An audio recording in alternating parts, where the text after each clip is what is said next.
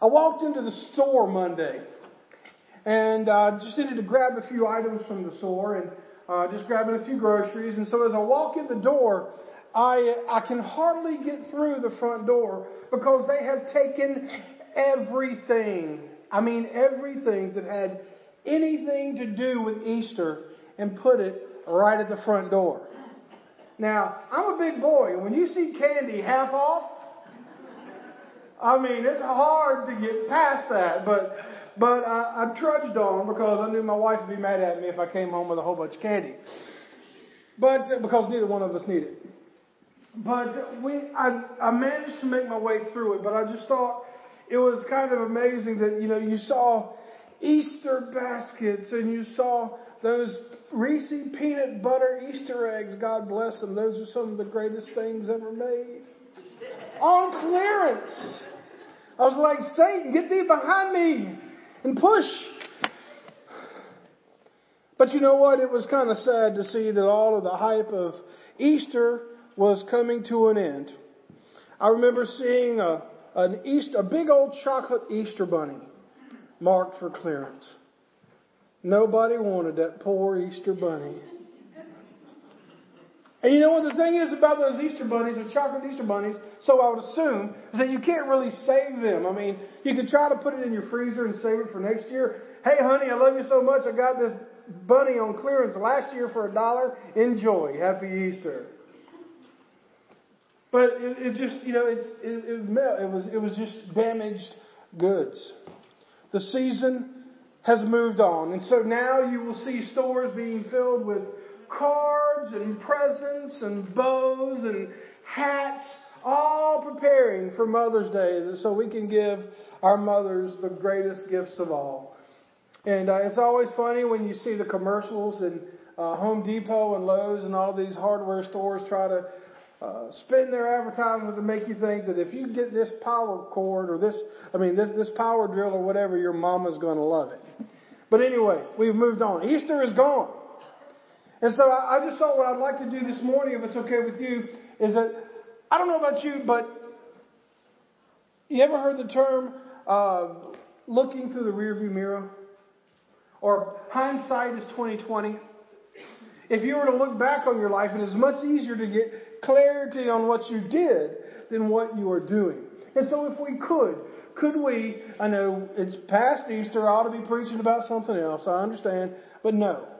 Let's look at Easter in retrospect. Let's go back 1 week and take a look at not only what Jesus did on the cross, out of the tomb, but what was life like after the resurrection.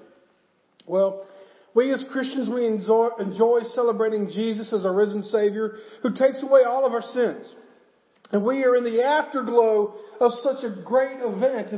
If there is ever a reality that we can all agree on, it is this fact that as long as we have breath, we are to love God and to love one another. But do not go back into the routine of the same old, same old. Folks, you can have hope this morning because the life-changing act of Jesus' resurrection gives us hope. It gives us power. And it gives us clarity. If you are not celebrating the resurrection today, you are missing out. If Easter was just one of many days throughout the year to where you're supposed to buy cards, you're supposed to fix hams, and you're supposed to have all the people together and do all of these different things, if that's all Easter is, you are missing the boat. Because the cross and Jesus' resurrection from the tomb did not signal the end of Jesus' mission, folks. When he said it is finished, he wasn't saying, I'm done with you. He was saying the portion of his ministry to where he was going to take your sin on his body. When he was going to take the penalty of your sin, he says, when your sin is put on him, it is finished. And so we see here, we pick up the story of two disciples that are walking away from that weekend. I don't know about y'all. Y'all ever been on a long vacation? After about the fourth or fifth day, you're kind of thinking, boy, I can't wait to come home. And then you start driving home and you see the mile markers counting down and they're getting closer to home. And then finally you get home and I mean, don't get me wrong. It was a great trip, a great vacation, but you're just kind of spent. Any of y'all ever need a vacation from your vacation? I'm telling you what, these things will work sometimes. Or if you look at the news after a big storm comes through. Even Donna went to school with a young man, or he's our age, that he lives in Oklahoma. His house was just destroyed by a tornado. What do you do when the vacation is over? Or you're looking at everything that you own and it's gone in an instant. And you think, what in the world just happened? I've got to believe that the disciples of Jesus Christ thought the very same thing. They were likely walking home from the celebration of Passover, and they were talking about the recent changes of events that had taken place. And I can imagine what it was like. They were just like you and I. They were talking about the events of Jesus being crucified. Was he guilty? Was he really the king? Was he not? And so they're talking about that. Let's pick up their conversation in verses 13 of chapter 24 of Luke. It says, now that same day, two of them were on their way to a village called Emmaus, which was about 7 miles from Jerusalem. Together they were discussing everything that had taken place. And while they were discussing and arguing, Jesus himself came near and began to walk along with them. But they were prevented from recognizing him. He asked them, what is this dispute that you're having with each other as you were walking? And they stopped walking and they looked discouraged. The one named Cleopas answered, are you the only visitor in Jerusalem who doesn't know the things that happened there in these days? What things? Jesus asked them. Well, just to give you a little background information to let you see, this is probably what scholars believe was a very similar road that they were walking. So you can tell it was kind of going through a valley there, and it was 7 to 8 miles. They were going northwest from Jerusalem to Emmaus. And so they were just walking down the road, arguing about what had just happened, and all of a sudden a man joins them on this road. And what we see here in verses 13 through 19, we see that discouragement occurs when we focus on Easter without faith.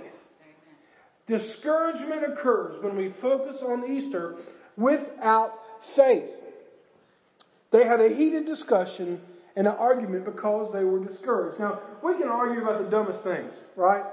I mean, if you're married or dating or even in your family, I'm sure you've had arguments and then you think about to yourself later, what were we arguing about? Well, there was a man who was arguing with his girlfriend that he had been dating, and he said that they got into an argument over which weighed more, a pound of bricks or a pound of feathers. Well, they went back and forth while he tried to explain it to her, but it did not help when her mother chimed in and said, well, what if the feathers are wet? You don't get it. I'll ask you, which weighs more, a pound of bricks or a pound of feathers?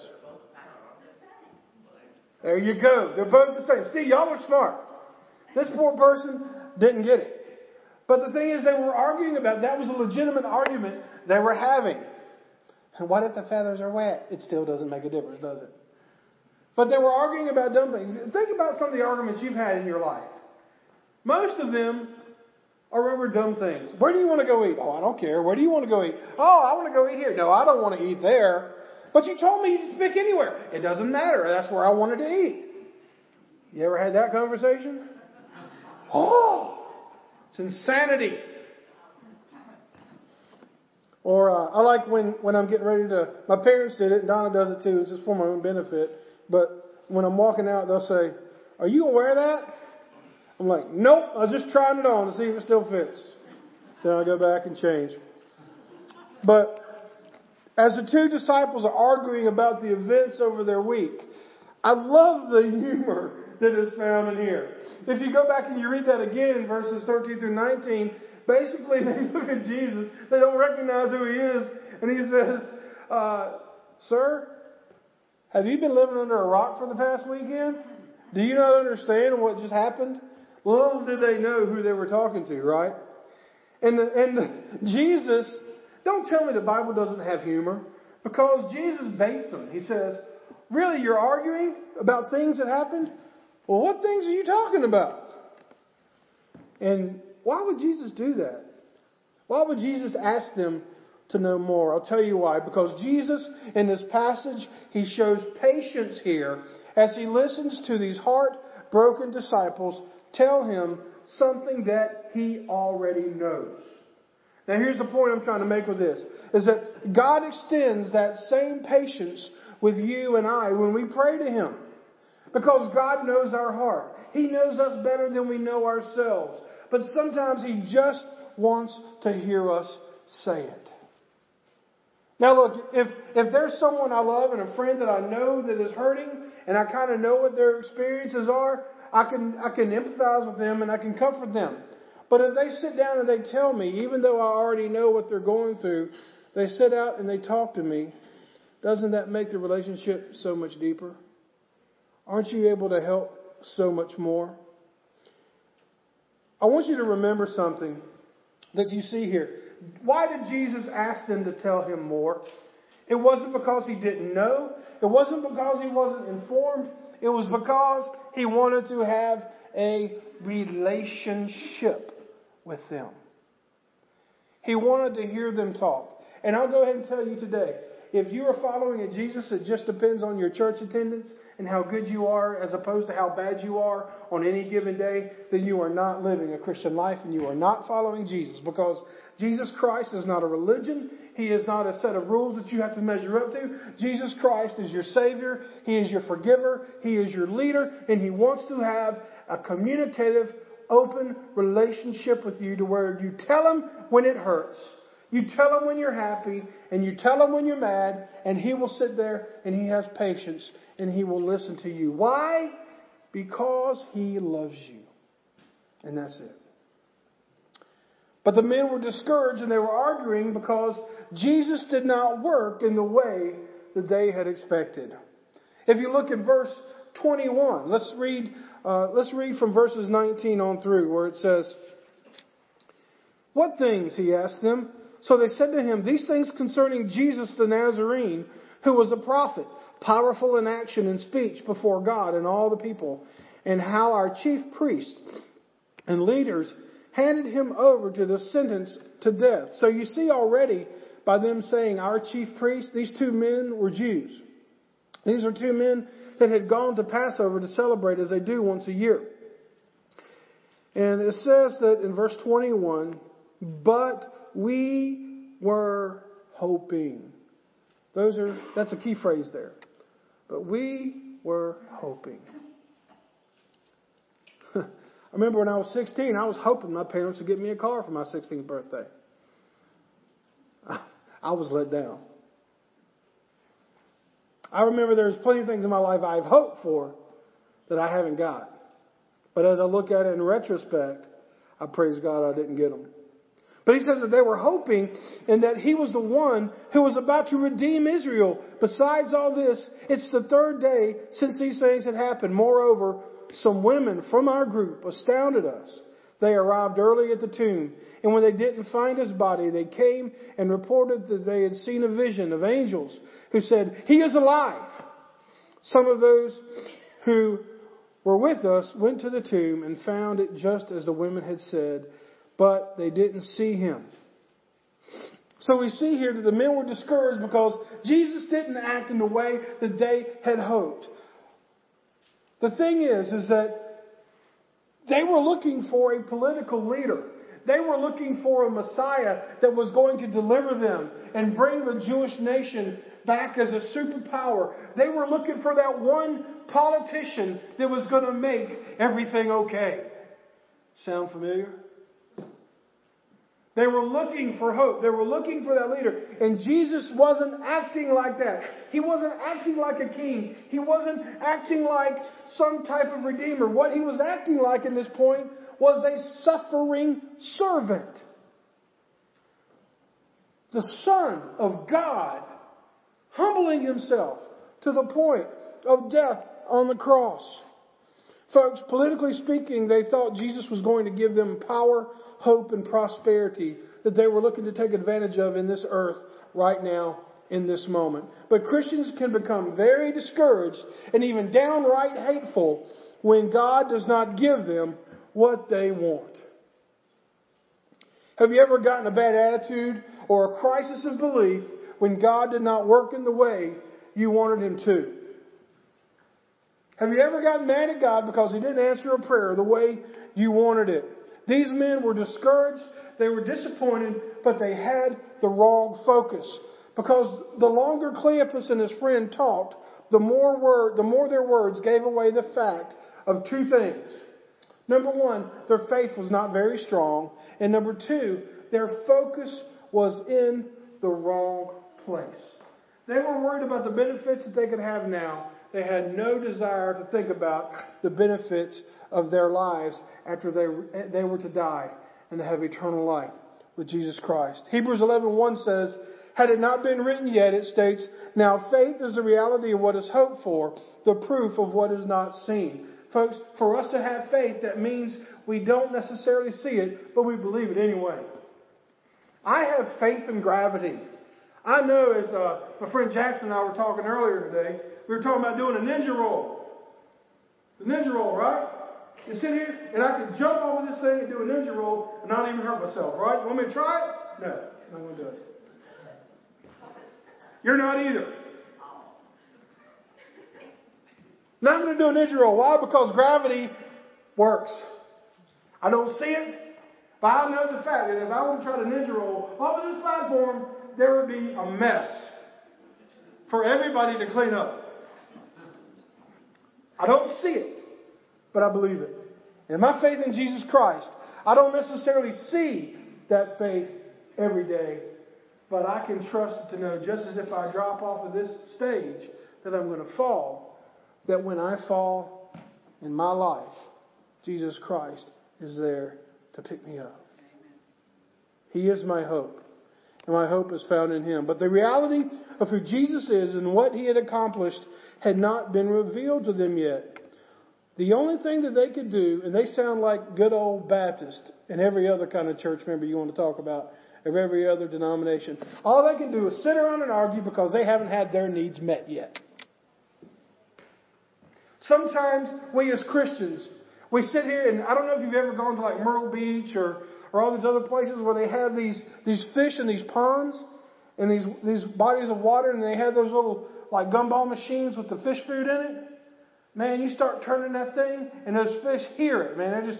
And then you get there, and there's like all of a sudden there's still water, and then there's 100 fish all jumping over each other trying to get one of those pellets.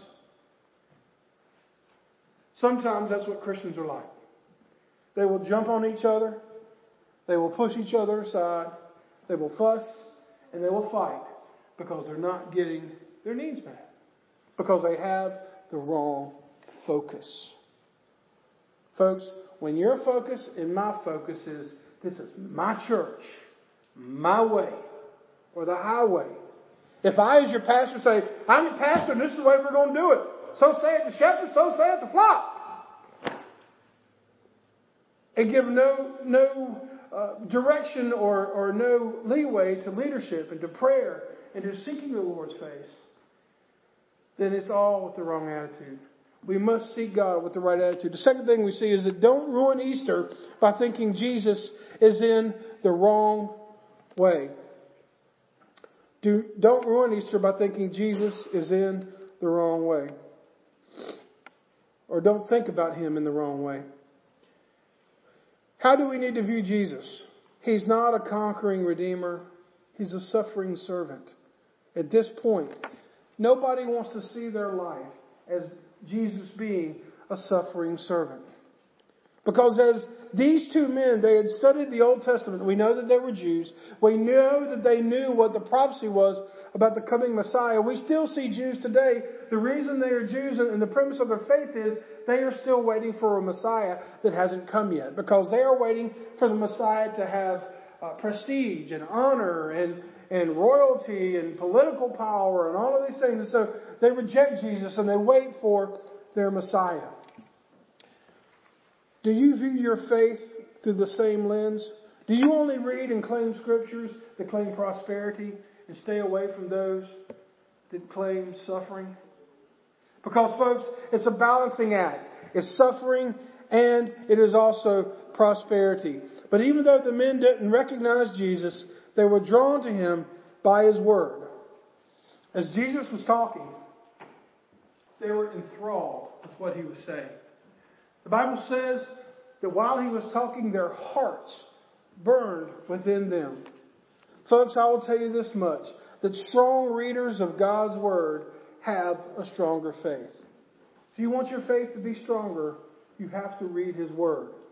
And also there's one thing, what's the difference between reading God's word and receiving God's word? There's a big difference. Big difference between reading God's word and receiving God's word. Reading God's word is, here, I read it, I'm done, give me my badge, let's move on. Receiving God's word is saying, you mean you want me to change my life to adapt to what you're saying, God? Yes. There's one thing to read it, it's another thing to apply it. I've often told people, you don't read the Bible, you let the Bible read you. It's not about us making the Bible say what we want, but making our lives to conform to what he wants from us. And folks, this Bible, whether it be on your phone or your tablet or it be in your lap because of a bound book, this Word of God, you know what the Bible says about itself? It says in Hebrews 4:12, for the Word of God is living and effective and sharper than any double-edged sword, penetrating as far as the separation of the soul and the spirit, joints and marrows, that is able to judge the ideas and the thoughts of the heart. Well, the third thing we see about Easter is just another holiday unless we share his story. Easter is just another holiday unless we share his story. Let's pick up the story of verse 29. He says, but they urged him, stay with us because it's almost evening and now the day is almost over. So he went in to stay with them. It was when he reclined at the table with them that he took the bread, blessed and broke it and gave it to them. And I love verse 31. It says, then their eyes were opened and they recognized him, but he disappeared from their sight. So they said to each other, weren't our hearts ablaze with us while he was talking with us on the road and explaining scriptures to us? That very hour they got up and returned to Jerusalem. They found the 11 and those with them. And they went and told them that they had seen Jesus. Folks, Jesus revealed his identity as the risen Messiah. Now, I loved it last week. My brother Larry Black, he was praying, and he shocked all of you. You remember that? He said, he is risen. And oh. I love it. And brother, you do that every time you pray if you want. We'll be ready next time. But folks, when's the last time you got excited about the resurrection? He is risen. It's not just one day a year. He is risen. He is here today. And there might very well be someone just like Cleopas and his friend that for some reason today is the day where the Holy Spirit is going to touch you on the shoulder and say, I'm yours. He's going to reveal himself to you. All of us are going to have a moment in our life when Jesus reveals himself to us. And it'll be our choice to either take that or to reject that. But remember, these followers were those that their faith was weak. But folks, Jesus is more than just a cross that you wear as jewelry or a set of rules that you have kept as long as you can remember. Folks, Jesus is alive and he's making himself known to you today. He's making himself known to Holman Park Baptist Church today. He is making himself known to the world today. Now, you and I, we can sit down and we can complain about how bad this world is getting and how crazy politics is getting, and we can get all worked up about everything that this world is going through. But folks, he is alive. Quit focusing on the wrong things. We serve a risen Savior, do we not? When Christians are trembling because of what's going on in the world, what kind of faith is that? He is risen. He is alive. And so as we look at Easter in retrospect, and we see Him for who He really is, how can we not share His story? You know, I talk to you a lot about sharing the gospel, and some of you are intimidated about that. You always say, no, I don't know what to say, or I don't know what verses to use, or what if someone gets mad at me, and all of these other what ifs. I mean, it's fear. Fear, fear, fear. One way you can share the gospel is the next time you're around the water cooler with a bunch of your friends, and they're talking about all the candidates and what's wrong. You can just say simply, well, I'm glad my faith is not in any one candidate, but it is in a risen Savior, Jesus Christ. And that would be all you have to say. That's sharing the gospel. Jesus is not looking for undercover secret agents. Okay? Easter is not a story that is a mystery. It is plain and simple and glorious. It's this, that Jesus was born of a virgin. He lived a sinless life. He became sin so that you can have eternal life. He rose from the dead so the death will have no power over you. Folks, that is the gospel, and that is what we must share. Sometimes when I'm doing funerals, I just want to shake people and say, look, we all like to say, well, yeah, we're going to be with them in heaven one day. Yes, you will. If Jesus is the Lord of your life. There is not an automatic glass door that when you step on the mat, it opens and you go in. Folks, we have to have admission. We have to have Jesus Christ as our Savior and Lord. So your belief in Easter will be seen in your actions following Easter. If you truly believe that He is risen, if you truly believe what we celebrated last week, I mean, we sang, the choir did an amazing job, and everybody was on point, and Bible study classes, our ushers, and I mean, just everything was just perfect, and we couldn't have had a better Sunday. But if that's all it is, then we have fallen short of the mark. Easter is every day, and your belief in Easter will be seen in how you act when you leave this building today. For example, let me show you these. Easter gave the disciples courage to die for their faith. James was executed by a sword. Thomas was speared to death. Matthew was speared to death. Philip was tortured and crucified upside down. Bartholomew was actually skinned alive by a whip and crucified in Armenia. Andrew was crucified. James was crucified. Thaddeus was crucified. Peter crucified upside down because he didn't feel like he should reserve the same honor that Christ had of being crucified right side up. John, of all of them, John was the only disciple to survive, if you want to call it that. John did survive. He died of natural causes. But before he died, he was boiled in a huge basin of boiling oil during a wave of persecution in Rome. He was almost within an inch of his life. Then he was sentenced to the mines in the prison in the island of Patmos, where he wrote probably the most prophetic book ever written, the book of Revelation. And the Apostle John was later freed and returned to what is now modern day Turkey. He died as an old man, but the only apostle to die peacefully. Let me go back to one verse as I close. Verse 32. Folks, do not let Easter pass as just another holiday. So they said to each other, weren't our hearts ablaze within us while he was talking with us on the road and explaining the scriptures to us? Folks, let Easter move you to action. A stronger faith. A love and desire to know Jesus more through His Word. Maybe a bolder witness to tell others about Him and tell people that He is alive. Because I'll leave you with this question. Do you have faith? Do you got faith? Whatever faith you have, is it worth dying for? Whatever you put your faith in, if it's a relationship, if it's in your bank account, if it's in your nest egg, if it's in your job, if it's in whatever it may be, whatever your faith is in, will you die for it? Because eventually you will. These men, and we always hear people say, well, this whole risen tomb thing, actually people probably stole Jesus' body and it was just a ruse and it's just something made up by a group of people, do you think those men would have died horrendous deaths like that for something they did not believe in? And we worry if someone gives us a cross eye if we mention the name Jesus. As you look at Easter in retrospect, remember, He is alive.